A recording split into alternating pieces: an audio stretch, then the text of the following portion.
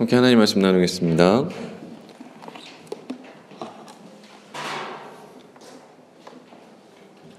오늘 요한복음 11장을 상당히 긴 내용인데 다 읽었어요. 제가 마음이 급해서 이게 까딱 잘못하면 올해 요한복음도 못 끝내겠다 이런 생각이 들어가지고 좀 밀어붙이고 있습니다. 원래 요한복음을 시작한 게 요한복음을 하려던 게 아니라 요한계시록을 하려고, 근데 요한계시록을 좀 제대로 공부해 보려고 하니까 요한복음에서부터 시작하는 그 신학적인 뿌리들을 찾아서 요한신학이라는 게 뭔가, 요한이라는 사람이 만난 예수가 누구며 요한이라는 사람이 바랐던 하나님의 나라는 무엇이고 또 요한이라는 인간을 만나주셨던 예수님은 과연 어떤 모습이었는가, 이거를 알고 우리가 요한계시록을 읽는 게 중요하다고 생각이 들어서 요한 1, 2, 3서 다 받고 요한복음을 보고 있어요. 근데 요한복음을 건드리고 나서 좋은 점도 많았지만 안 좋은 점이 조금 더 많은데, 왜냐면 요한복음이 요 자체로 진짜 요 자체로 하나님의 말씀이고 예수 그리스도에 대해 전하는 건데, 제가 아예 처음에 설정 자체를 요한계시록으로 넘어가는 다리 정도로 설정을 하다 보니까 상당히 많은 부분을 좀 빼먹었어요. 그래서 이제 항상 마음속에 생각이 드는 거예요. 이거를 다 해야 되나? 아니면 빨리 넘어가서 계시록으로 가야 되나? 근데 지금 마음속에는 자세하게 하고 싶지만 행보로 보면 계속 지금 하루에 한 장씩, 한 주에 한 장씩 막 치고 있잖아요. 그래서 오늘도 53절까지 읽었어요. 세상에. 예배 때 1절부터 53절까지 어떻게 다 읽습니까? 근데 다 읽었습니다. 근데 제가 또 말씀 중에 중간에 또 읽을 거예요.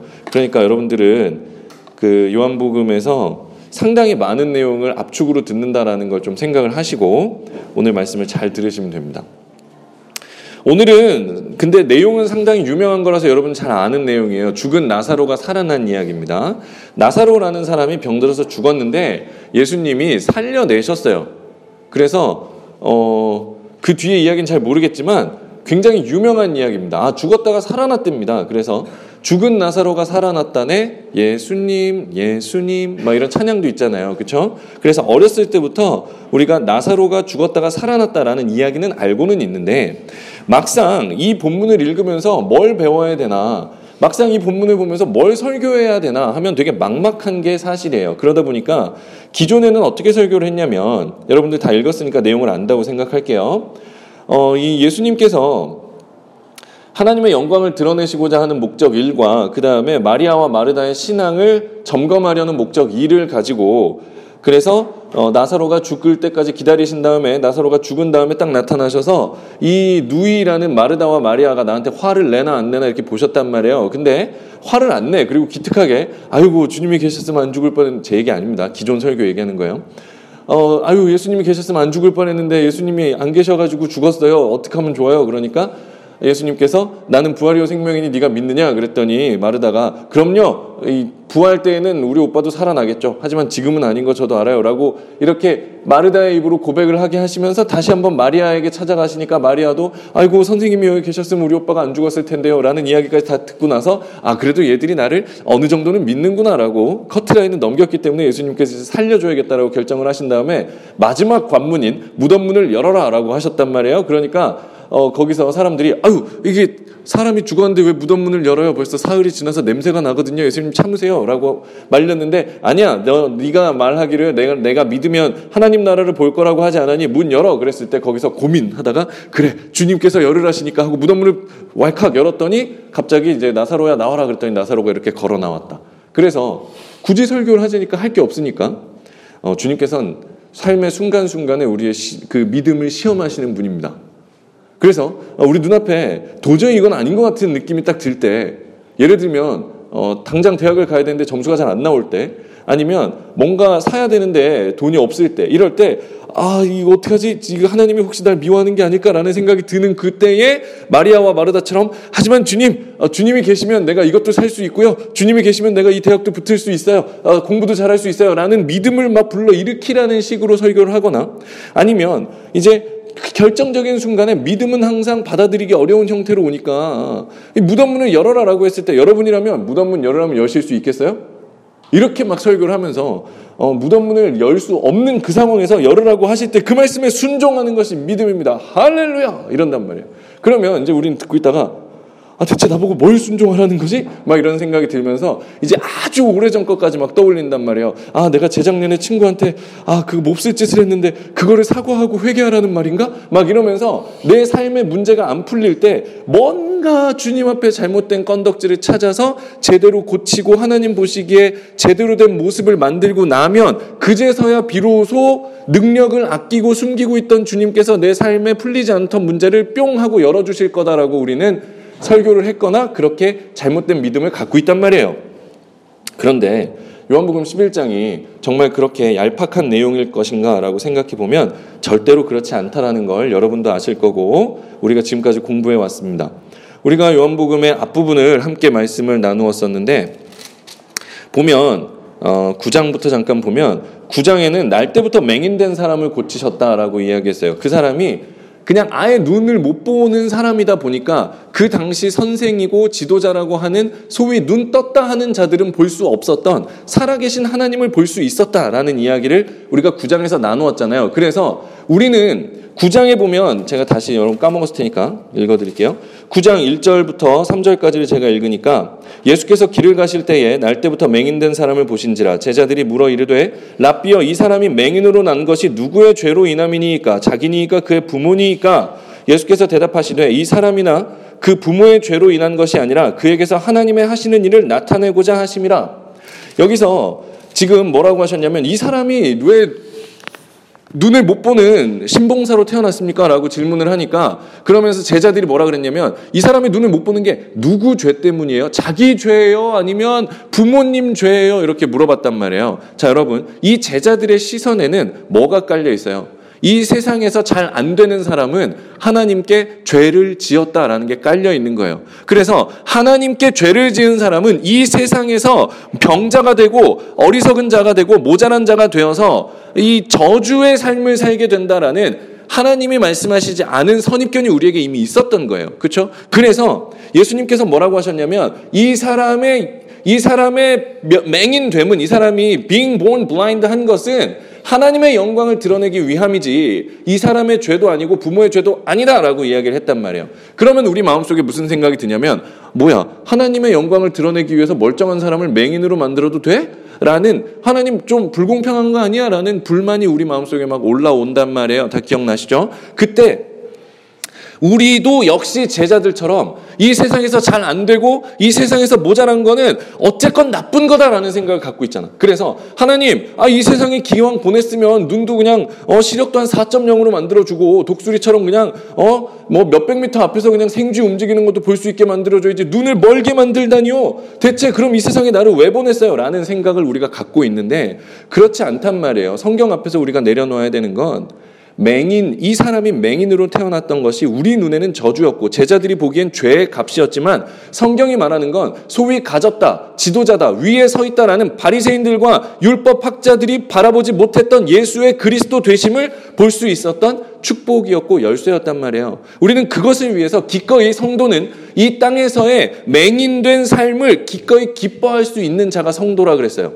근데 우리가 그런 성도가 돼야 안 돼요. 안 된단 말이죠. 우리 마음속엔 그런 게 없어요. 그러니까 요한복음 10장에 양과 우리의 비유, 선한 목자의 비유가 나와서 선한 목자 되신 예수께서 내 양은 내 말을 듣고 나를 따라오는데 너희 중에 내 말 듣고 나를 따라오는 사람 아무도 없지. 그러니까 내가 내 생명을 주어서 선한 목자인 내가 대신 죽어서 내가 이제 내 양을 만들어낼 거야. 그래서 내가 먼저 죽고 내가 그 양들을 위해서 목숨을 버린 그 양들의 이름을 내가 알고 그 양들도 내 이름을 알아서 내가 어디로 가든지 나를 따라오며 내 목소리만 듣는 내 양을 나의 죽음으로 만들어낼 거야 라고 10장에서 말씀하신 거란 말이에요. 아시겠어요? 그래서 우리가 지난주에 말씀을 나눌 때 끝까지 하나님을 거역하고 우리 마음속에서부터 하나님의 말씀을 순종하고자 하는 생각이 요만큼도 안 들어있는 반역하고 하나님과 원수된 우리의 마음을 하나님의 성도로 바꾸어내기 위해서 주님께서 전쟁을 하신다 그랬어요.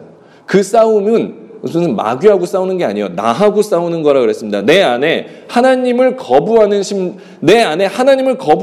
복음을 거부하는 그 마음과 주님은 싸우신다 그랬어요. 그래서 어떤 분이 시집 가야 되는데 자꾸 남자친구가 불교여가지고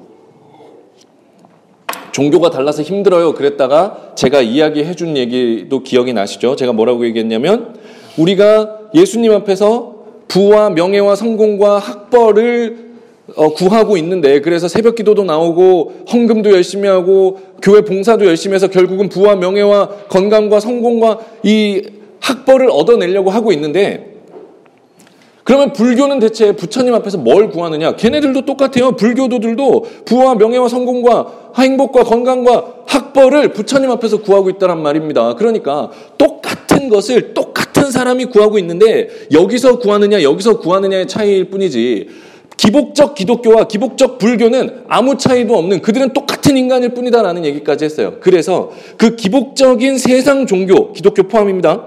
기복적인 세상 종교는 모두 사꾼일 뿐이며 우리가 잘 나갈 때에는 우리의 편에 서주는 것처럼 하지만 우리가 무너지고 우리가 연약해지고 우리가 삶에서 우리의 강함이 사라져버리고 우리의 연약함이 폭로된 순간에는 그들은 우리를 버린다라고 했어요. 그래서 무슨 나는 하나님의 뭐이고 싶다 막 이러고 책을 쓴 사람이 사고를 치면 그 책을 전량 회수해 가는 거야. 그치? 나는 하나님을 위해서 뭘 하고 싶어요 막 이러면서 하나님 믿고 뭐 된 사람의 성공 스토리 막 이랬다가 그 사람이 사고 치면 싹 그 책 다 없어지는 거예요. 그러고는 그 사람이 얼마나 나쁜 사람인가에 대한 폭로. 똑같은 사람들이 그걸 한다니까? 한 사람이 칭찬 글 썼다가 이 사람 망하면 욕하는 글을 쓴다니까요. 그게 세상 종교와 세상 사꾼들의 본질이었다라는 말이에요. 그러면 주님께서는 우리를 위해서 대신 죽으시며 우리가 죽을 때 먼저 죽으신 것을 우리에게 보여주신단 말이에요. 주님은 절대 이 세상에서 우리더러 잘 살아라라고 하시는 분이 아니에요. 너희는 선한 목자인 내가 너희를 위하여 죽었으니 너희는 나를 따라오고 내 음성을 따라오라. 그러니까 내가 죽은 길로 따라와서 너희는 죽어라라고 말씀하신 분이란 말이에요. 성도는 이 땅에서 그래서 죽는 자다라고 이야기를 했죠. 그런데 띠로린 오늘 11장에 예수님께서 기왕 죽은 나사로를 살리고 계신단 말이에요. 그렇잖아. 그러니까 이제 우리가 오해하기 조금 좋아요. 그래서 죽었는데 이렇게 죽으면 안 되는 사람, 이렇게 가면 안 되는 아까운 사람인데 그죠? 이 사람이 이렇게 아깝게 가면 안 되는데 주님께서 살려주셨습니다. 할렐루야. 이게 나온단 말이에요. 그러니까 사실 지금까지 읽었던 거랑 조금 다른 내용인 것처럼 보이는데 그렇지 않아요. 똑같습니다. 잘 보십시오. 저는 어렸을 때 궁금했던 게 있어요. 뭐냐면 나사로가 죽었다 살았잖아요. 나사로가 죽었다 살아났잖아. 난 믿어요. 지금도 믿고. 나사로는 분명히 완벽하게 죽었다가 완벽하게 살아났을 거예요.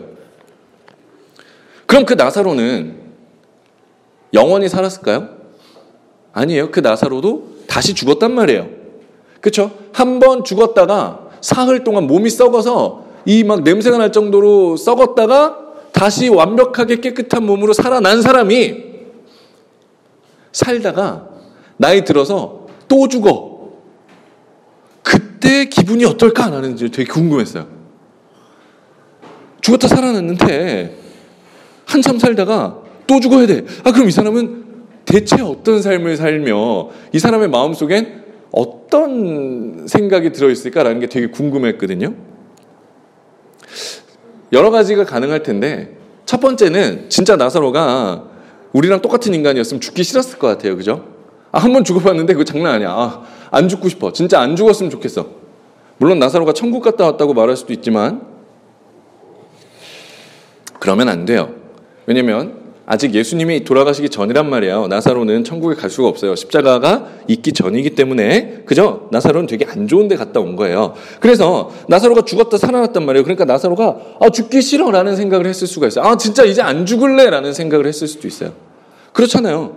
그래서 몸에 좋은 것도 이제 잘 챙겨 먹고 밤에 배고파도 야식도 안 먹고 하루에 물도 2리터씩 먹고 이렇게 꾸준히 운동도 하고 그렇게 살았을 수 있잖아요. 건강 챙기면서. 아니야? 죽기 싫으면 그렇게 살았을 수 있잖아요. 그렇죠?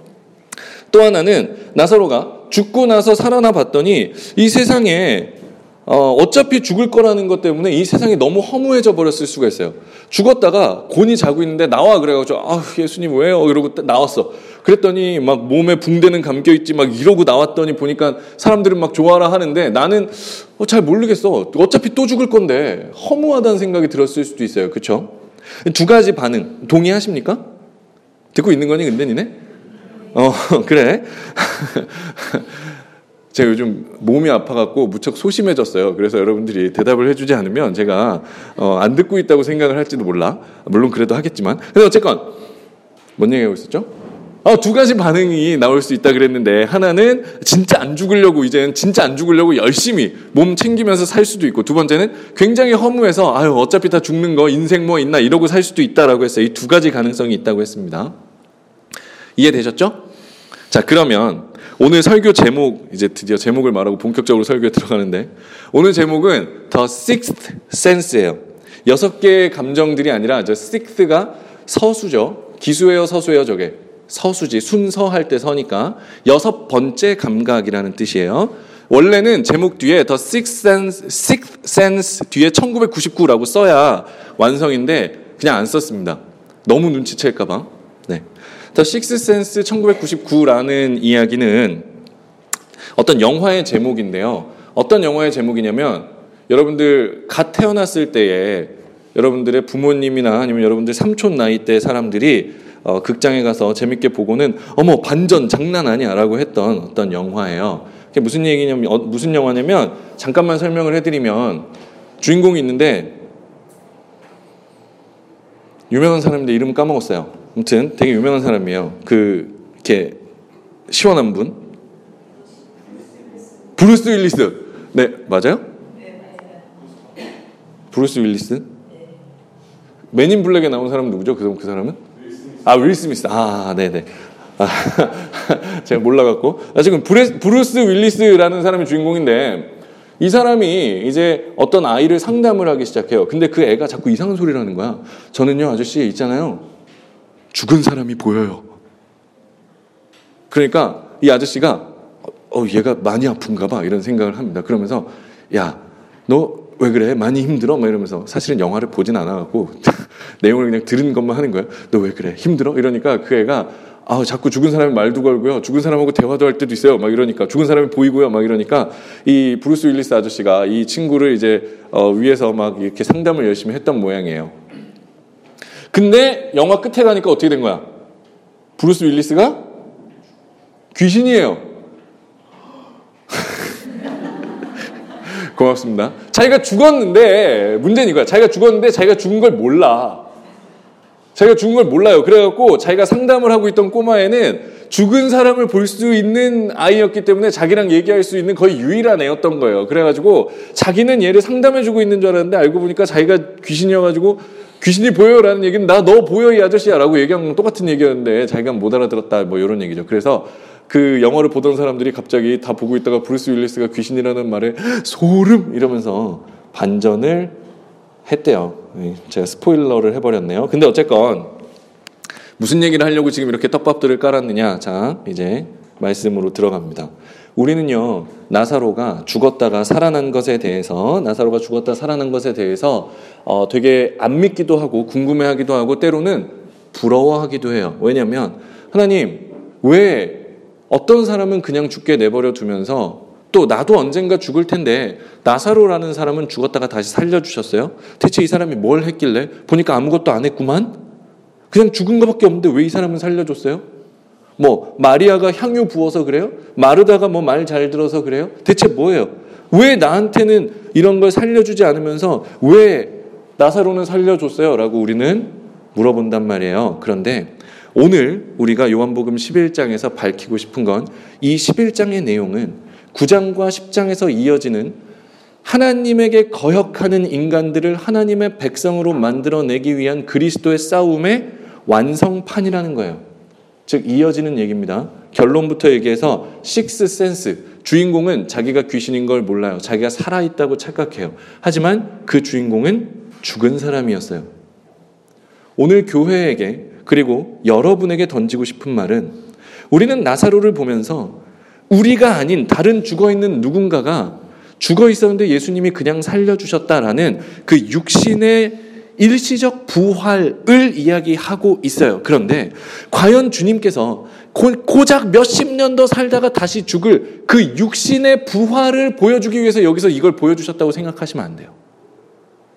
아시겠어요? 주님께서 9장과 10장에서 너희 마음속에 하나님을 사랑하는 마음이 없는 그 하나님과 대척점에 서 있는 하나님의 원수된 너희들을 내가 너희를 살려낼 것이다 라고 말씀하신 그 9장과 10장의 이야기가 11장에 이어지고 있는 거란 말이에요. 주님은 그렇기 때문에 이 모든 둘러싼 사람들에게 보여주셨어야 돼요. 죽은 자가 살아나는 이 싸움을. 여기서 죽은 자는 나사로가 아니에요. 여기서 죽은 자는 살아있다고 우기고 있었지만 실상은 죽은 자였던 우리 모두를 얘기하는 거란 말입니다. 아시겠어요? 몸이 죽어서 사흘간 썩었다가 일시적으로 살아나서 다시 역사적으로 살다가 다시 두 번째 죽음을 맞이해서 이 세상에서 죽어버린 그 나사로의 그 위대한 이야기가 아니라 바로 오늘 살아있다고 착각하고 있지만 사실은 생명이 없어서 살아있는 줄 알고 있지만 사실은 생명을 가지고 있지 않고 죽음 가운데 쌓여서 죽어있는 우리에 대한 하나님의 전쟁 선포이자 사랑의 표현이란 말이에요. 자, 죽어있는 나사로에 대해서 이게 나다라는 걸 깨닫기 위해서 몇 가지 신학적인 장치가 필요한데 그 전에 이거를 왜 이렇게 푸는지를 말씀을 드릴게요. 내가 죽은 자였다라고 읽지 않고 그냥 죽은 사람이 살아난다라고 이 나사로의 이야기를 읽게 되면 얼마나 복음이 가난해지고 얼마나 해석이 얄팍해지면 얼마나 기독교가 타락하게 되는지를 잠깐 보여드릴게요. 기도원이라는 데서 어떤 분이 맞아서 돌아가셨어요. 왜요? 마귀를 쫓아내야 된다고, 병을 고쳐야 된다고. 그래서 아픈 사람을 두드려 패서 결국은 죽었어요. 되게 말도 안 되는 얘기인 것 같고 그런 이단 사이비 집단이 어디 있나라고 하겠지만 여러분, 우리 교단에서 인정하는 기도원이고요. 굉장히 존경하던 분이었어요. 아시겠어요? 저는요, 제 두 눈으로 봤는데 정말 하나님을 올바로 믿고 있다고 하고 있던 사람조차 자기가 소중히 여기는 사람이 갑작스럽게 이 세상을 떠났을 때 주님께서 이 사람을 반드시 다시 살려주실 것이다 라는 믿음을 가지고 장례식을 치르는 걸 봤어요.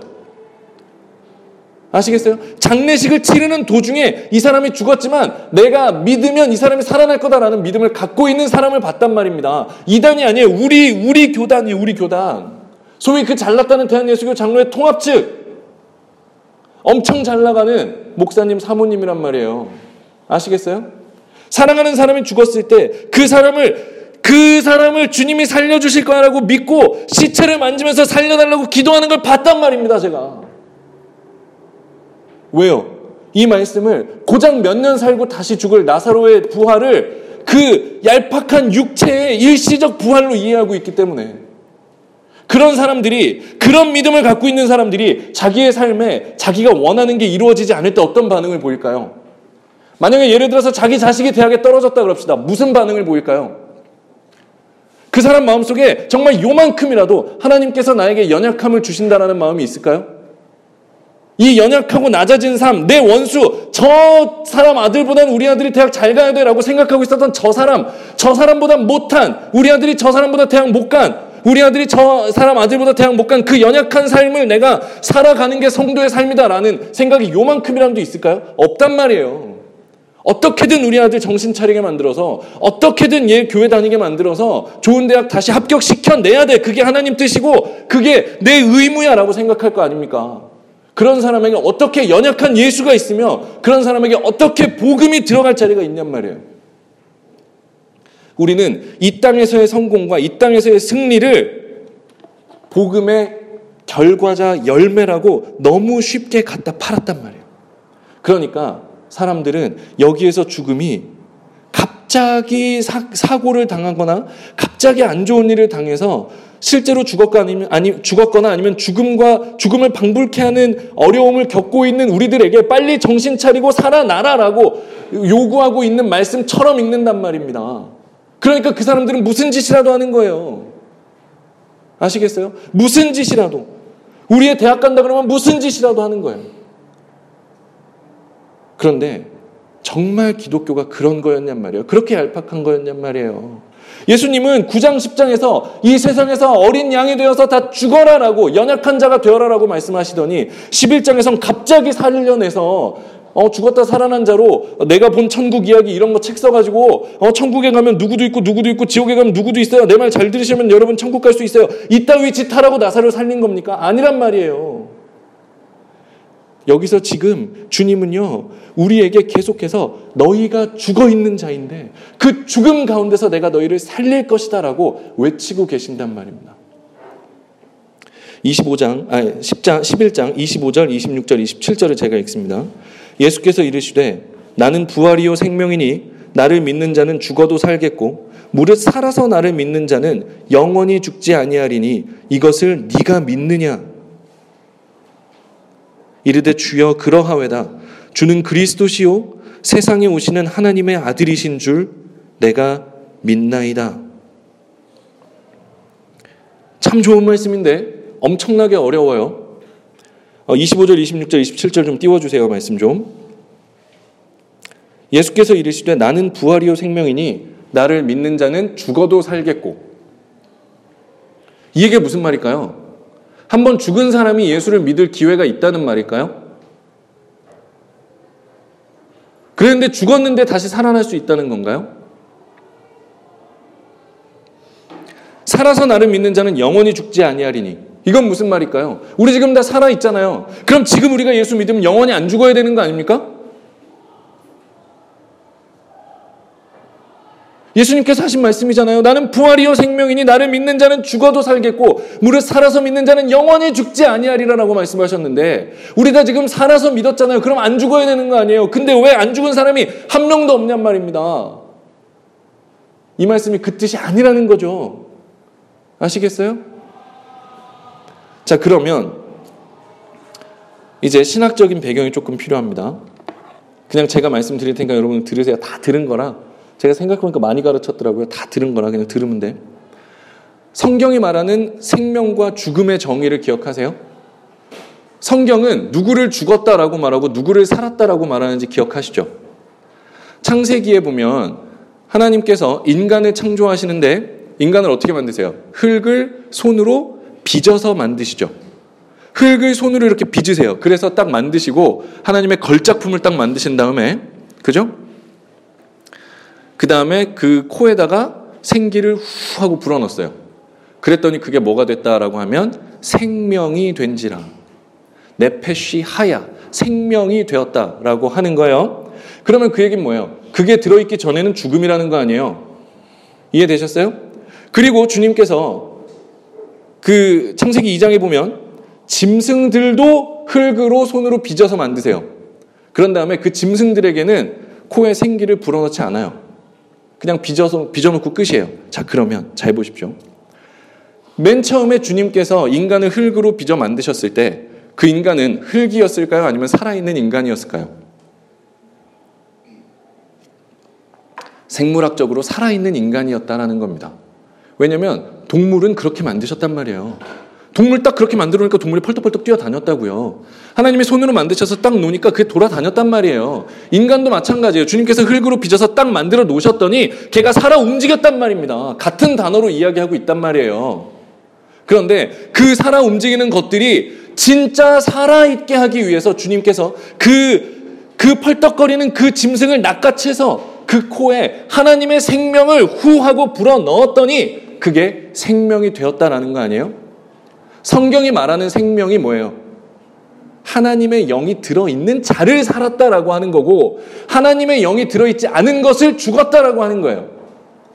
그렇기 때문에 우리는 그냥 하는 말이 아니라 정말로 세상을 바라보면서 나보다 훨씬 더 착하고 나보다 훨씬 더 돈도 많이 벌고 나보다 훨씬 더 능력 있고 잘생기고 멋있는 사람들에게 그 안에 생명이 없다면 그 안에 예수 그리스도가 없다면 저 죽어가는 세상이라고 얘기할 수 있는 거예요.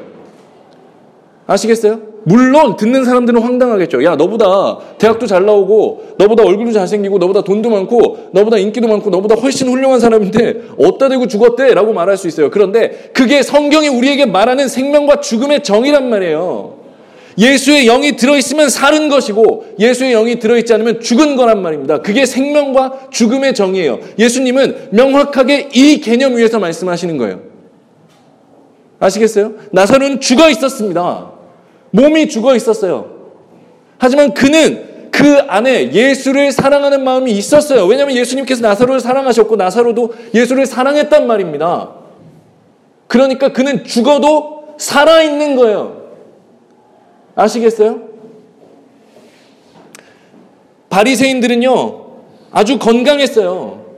율법에서 먹으라는 대로만 먹고 나쁜 것도 안 먹고 그냥 규칙적으로 살아가고 몸도 그냥 끝내주게 좋고 그냥 건강했어요. 그러나 그들은 살아계신 하나님의 아들인 예수를 알아보지 못했단 말입니다. 왜? 자기들이 쌓아놓은 자기들의 그 행위의 성 때문에, 내가 이렇게 견고하게 쌓아놓은 나의 의로움이라는 성 때문에 자신의 의로움을 깨고 들어오는 예수를 인정할 수가 없는 거예요. 그러니까 그들은 세상의 모든 것을 다 가졌지만 죽은 거였단 말입니다. 여러분들 마음속에 그 고백이 있어요? 없죠? 없어요. 그 마음이 어떻게 있습니까? 없어요. 저도 없거든요. 근데 우리 안에 그 고백이 있건 없건 간에 진짜 그 고백이 있으면 어떻게 되는 줄 알아? 진짜로 그 고백이 있으면 여러분 대학 안 가도 돼요. 대학을 왜 가? 내 안에 예수가 있는데. 돈이요? 안 벌어도 돼요. 돈을 왜 벌어? 맛있는 음식이요? 안 먹어도 돼요. 왜 먹어 그거? 내 안에 예수가 있는데. 어차피 썩을 몸 살찌우는 거 그거 먹어서 뭐해? 그렇잖아. 듣고 있는 거니? 그렇잖아. 정말 그 믿음이 있다면 우리의 삶이 지금 같지 않을 거란 말입니다. 아시겠어요? 믿는다라고 떠들면서 믿는다라고 그렇게 아주 위선적으로 믿는다라고 말하면서 자기 자신을 속이지 마세요. 안 믿어요. 그러니까 여러분 학원 다니는 거고, 그러니까 저 열심히 돈 버는 거예요. 그러니까 우리 밥도 맛있는 거 먹으려고 하는 거고, 건강하려고 하는 거고, 잘 살려고 하는 거예요. 왜? 내 안에 예수가 있어도 밥 안 먹으면 나는 죽어! 라는 생각을 하고 있으니까. 내 안에 예수의 영이 있어도 우리 아들이 대학 떨어지면 나는 쪽팔려서 죽을 거야! 라는 생각을 우리가 하고 있기 때문에. 아시겠어요? 그러니까 우리는 그 믿음이 없단 말입니다. 그러니까 그게 뭐예요? 진짜 죽은 자 아니에요. 그게 진짜 죽은 자잖아. 그러니까 우리는 그 나사로의 죽어서 붕대에 감겨서 무덤에 쏙 들어가서 돌문으로 막아버린 그 나사로의 자리에 우리가 지금 있는 거예요. 아시겠어요? 그 죽음의 봉인은 얼마나 강력하고 견고한지 내가 때때로 성령 충만해서 그래요 하나님 내가 주님만으로 만족해요 라고 잠깐 한 3초 정도 생각이 들었다가도 금세 싹 사라져버려요. 그래 난 주님만 있으면 돼. 하지만 금방 까먹어. 그러니까 왜 엄마가 또는 아빠가 이렇게 막 금요 기도회 이런 데 가고 막 하고 기도하고 오셔갖고 여러분들을 사랑스러운 눈빛으로 이렇게 바라보시면서 문 열고 이렇게 들어오셨다가 여러분 하고 있는 거 보고 한 3초 만에 에이씨 그러고 화내시는 그런 거가 그래서 그러는 거야. 진짜 여러분 사랑하려고 맘먹고 그냥 진짜 내가 예수만 의지하고 간다 내가 내가 우리 아이 진짜 사랑하고 간다 그러고 들어왔다가 여러분 모습에 그냥 성령이 그냥 확 이런 거예요. 근데 우리는 이 죽음의 봉인이 얼마나 견고한지 우리는요 나사로처럼 이미 죽음과 하나가 되어서 살고 있어요. 도저히 끊어낼 수가 없는 거예요. 그렇죠? 그런데 그 죽음의 자리에 있는 나사로를 위해서 주님이 뭘 하시냐면 우신단 말이에요. 주님이 우신단 말이에요. 예수님이 우셨다. 주님이 눈물을 흘리셨다예요. 주님이 눈물을 흘리셨다라는 기록은 많지 않은데 나사로의 죽음에서 주님이 눈물을 흘리시고 그 다음에 삭개오 만난 다음에 예루살렘으로 걸어가시다가 예루살렘 성을 바라보시면서 우셔요. 예루살렘아 예루살렘아 내가 언제까지 너를 참느냐라고 하시면서 우셔요. 예수님이 왜 우실까요? 예수님의 눈물의 이유를 알아야 돼요. 우리는. 왜 우세요 이분이? 참고로 저는 잘 안 우는데 가끔 말씀을 전하다가 눈물이 날 때가 있어요. 말씀 준비하다가 눈물이 나거나. 근데 저 되게 싫어해요. 제가 눈물을 흘리는 걸. 왜냐면 그냥 객관적으로 말했을 때 눈물이 많은 남자는 좋은 사람이 아니에요. 남자가 울면 그 이상한 거야. 알겠죠? 좀 이상한 거야. 근데 제가 자꾸 눈물이 많은데 예수님이 우셨단 말이에요. 예수님은 어디서 우시냔 말이에요. 예수님은 성도들이 벗어날 수 없는 죄의 진 가운데 완전히 사로잡혀서 죄와 하나가 되어버려서 그 죄로부터 뗄래야 뗄 수 없는 존재가 되어버려서 도저히 얘가 살아있는 상태로는 이 죄로부터 구해낼 수가 없구나라는 걸 깨달으시고 그것을 목도하실 때, 눈앞에 보실 때 우신단 말이에요. 주님이 왜 우시겠어요? 나사로 때문에, 개인 때문에 우셨겠습니까? 예루살렘 성을 보고 뭐 디자인 때문에 우셨겠어요? 바로 우리들 때문이란 말이에요. 우리의 삶의 순간순간마다 세상과 하나가 되어버려서 이 죽음 가운데 완전히 묶여버려서 죽음으로부터 벗어날 수가 없는 우리의 삶을 볼 때 주님이 눈물을 흘리신단 말이에요.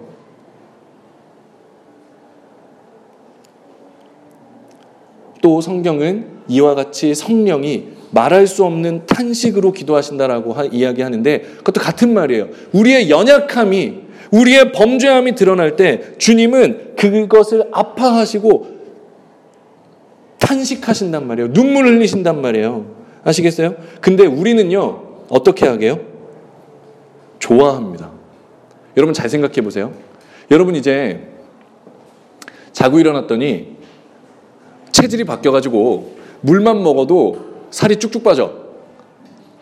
그죠? 그리고 그냥 이렇게 한번 햇빛만 이렇게 살짝 그냥 이렇게 밖에 쓱 지나갔는데 그냥 아주 그냥 꿀 피부에 그냥 이 요즘 유행하는 피부로 그냥 탱탱되고 여드름 이런 건 없어. 그죠? 아무것도 없어. 그냥 피부는 도자기야, 도자기. 그리고 여러분들은 자꾸 그냥 눈에 힘만 한 번 주고 눈이 점점 이렇게 커지면서, 그죠? 심지어 눈 까만 동자까지 커져. 렌즈를 안 껴도 돼. 점점 커지고. 그리고 여러분들이 한 번 책을 이렇게 읽으면 그냥 그렇게 기억에 남아, 그냥. 그리고 안 읽은 것까지 그냥 보여. 그래서 책을 1시간만 읽으면 남들이 한 2달 공부한 효과를 내요. 그래가지고 여러분들이 공부를 조금만 했는데 그냥 갑자기 그냥 여러분들이 공부를 엄청 잘하게 돼. 게다가 여러분들이 사업적 수완이 뛰어나져서 그냥 이렇게 보다 보면 돈이 흐르는 게 보여. 그래서 저기? 그럼 막 팡팡 올라. 그래갖고 여러분들이 건드리는 데마다 돈이 막 쑥쑥 솟아올라요. 그러면서 여러분들 신체가 뭐랄까 그 유전자가 조금 더 좋은 변형을 일으켜서 자가 치유 능력에, 그죠? 노화 유전자를 이 안티하는 그런 백신이 생겨가지고 여러분들 몸속에서 점점 어려지면서, 그죠? 세상의 모든 어려움이 다 사라져버려요. 그러면 여러분들은 어떻게 할 것 같아요? 할렐루야 아멘이고 행복해지잖아요. 그죠? 주님이 거기서 울고 계신단 말이에요. 산통 확 깼어요. 우리의 모든 게 그렇게 다 잘 나가고 다 잘 되고 내가 모든 걸 얻어서 내가 정말 이 땅에서 왕 되어가고 있는 그때에 주님이 옆에서 우신단 말입니다.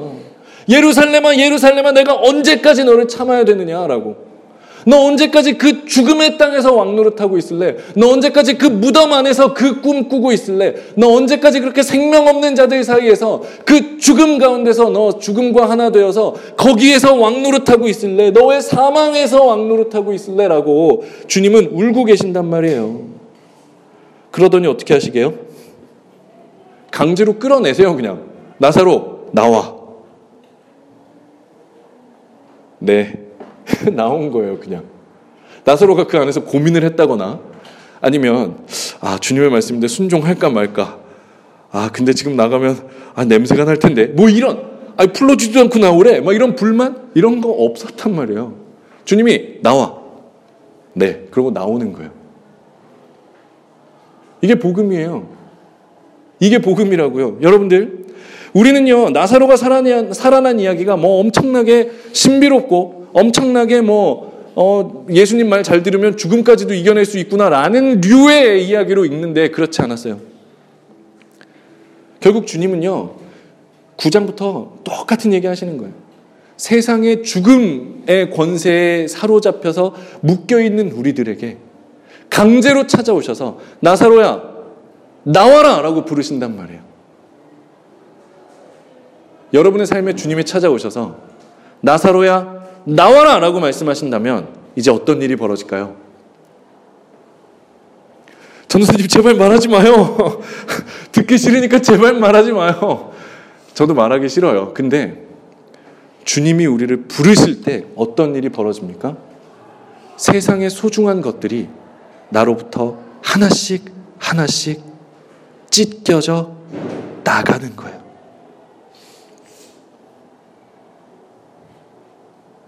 내가 그렇게 소중하게 생각하고 있었고 내가 그렇게 그거 없으면 안 된다라고 외쳤던 그것들이 하나씩 하나씩 강제적으로 내가 어떻게 개입할 수 있는 모양도 없이 하나님이 마치 나를 미워해서 뺏어가는 것과 같은 모습으로 나에게서 하나씩 하나씩 떠나갈 거란 말입니다.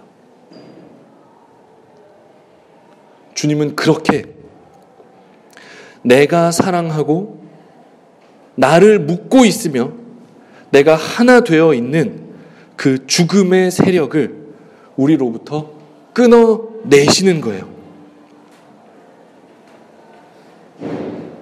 복음은요, 결코 기쁘고 행복하지 않아요.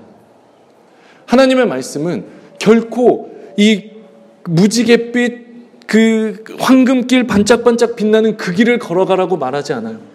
성도들더러 이 세상을 밟아 이기고 이 세상의 우두머리가 되어서 높은 곳에 올라가서 세상에게 파워 크리스찬이 되어서 우리 하나님이 얼마나 사랑하는 사람에게 좋은 것들을 부어주는지를 자랑하라고 가르치지 않아요.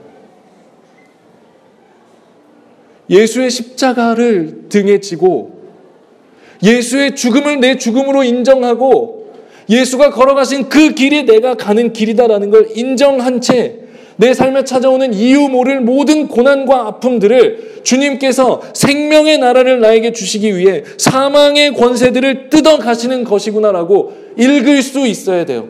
물론 못 그럽니다. 그러나 주님께서 우리를 위해서 날마다 성령을 보내셔서 우리의 무덤 문을 여시고 우리를 묶어놓고 있는 그 사슬을 푸시며 우리를 나오라고 부르시는 거예요. 날마다 우리는 그 부르심 앞에서 다시 한번 죽었다 나가는 것이고 다시 한번 죽었다가 또 살아나는 것이고 다시 한번 죽음과 하나 되었다가 분리되는 거예요. 오늘 이 이야기는 요한계시록으로 이어져서 첫째 사망과 둘째 사망이라는 약간 어려운 신학적 개념으로 발전해요. 우리는요, 그 개념을 지금 당장 알 필요는 없어요. 하지만 오늘 우리가 읽었던 말씀, 나는 부활이요 생명이니 나를 믿는 자는 죽어도 살겠고 무릇 살아서 나를 믿는 자는 영원히 죽지 아니하리니 이것을 네가 믿느냐라는 이 구절은 우리가 정확하게 읽고 가면 돼요. 이 구절만 있으면 요한계시록에서 길 잃지 않아요. 헷갈리지 않아요. 이상한 이단으로 빠지지 않아요. 나는 죽음의 세상 가운데서 살아계신 하나님의 성령이 내 안에 들어와서 날마다 나를 살게 하시기 때문에 나는 오늘도 죽었지만 살아 있습니다. 나는 살아서 주님을 믿기 때문에 다시는 죽음으로 돌아가지 않을 것입니다. 나사로가 죽었다 살아난 다음에 다시는 죽기 싫어서 열심히 살 거라고 했잖아요. 그리고 동시에 나사로가 죽었다 살아난 다음에 허무해서 더 이상 세상에 미련이 없을 것 같다 그랬잖아요. 우리도 죽었다 살아난 자 되어서 그 삶을 살면 돼요. 아니, 그 삶을 자연스럽게 살게 됩니다. 죄로부터 멀어질수록 우리는 더 이상 죄를 짓는 게 싫어져요. 물론 일시적인 거지만 그래서 안 짓고 싶은데 자꾸 짓는 형국이 돼. 그걸로 충분해요. 그리고 우리는 점점 하늘을 소망할수록 이 땅에서 허무한 자 되어버려서 이건 뭔 의미가 있으며 이건 해도 무슨 의미가 있습니까? 이건 다 어차피 죽음인데, 심지어 교회도 마찬가지예요. 교회를 부흥시키고 그리고 교회가 정말 번창해서 교회에 사람들이 많아져서 내가 전도를 많이 해서 하나님의 나라가 확장된다고 한들 그게 나랑 무슨 상관입니까? 라는 허무까지 연결될 수 있어요. 근데 저는 교회에 그렇게 건강한 허무주의자가 많아야 된다고 생각합니다. 왠 줄 알아요? 물론 하나님의 교회를 하나님이 지키시겠지만 교회는요, 가만히 냅두면 자꾸 자기 몸집을 불리려고 해요. 자기가 스스로 커지려고 하는 시스템의 그 악함을 그대로 가지고 있어요. 조직이기 때문에. 어쩔 수 없어요. 저도 여기 지금 이렇게 소수의 인원이 앉아 있는데 여기 예를 들면 예배실 저 뒤까지 다 뚫어주고 여기 한 200명 넣어준다 그래봐. 그럼 내가 좋다 그러겠어? 싫다 그러겠어? 절대 안 돼요. 200명이라니 이럴 것 같아? 아유, 그래요? 좋아할 거예요. 왜?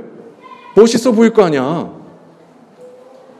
시스템은 그렇게 악함을 갖고 있단 말이에요. 그 안에 그런 저는 거룩한 허무주의자들이 있어야 된다고 생각해요. 교회가 커지는 거 어차피 당신들 명예 위한 거 아닙니까?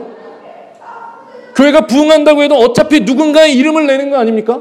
이름도 없이 빛도 없이 우리는 예수 따라가는 자들이라면 교회의 진짜 그 수를 늘리는 부흥보다는 우리가 정말 예수를 사랑하는 자들이 되는 게 더 중요한 거 아닙니까?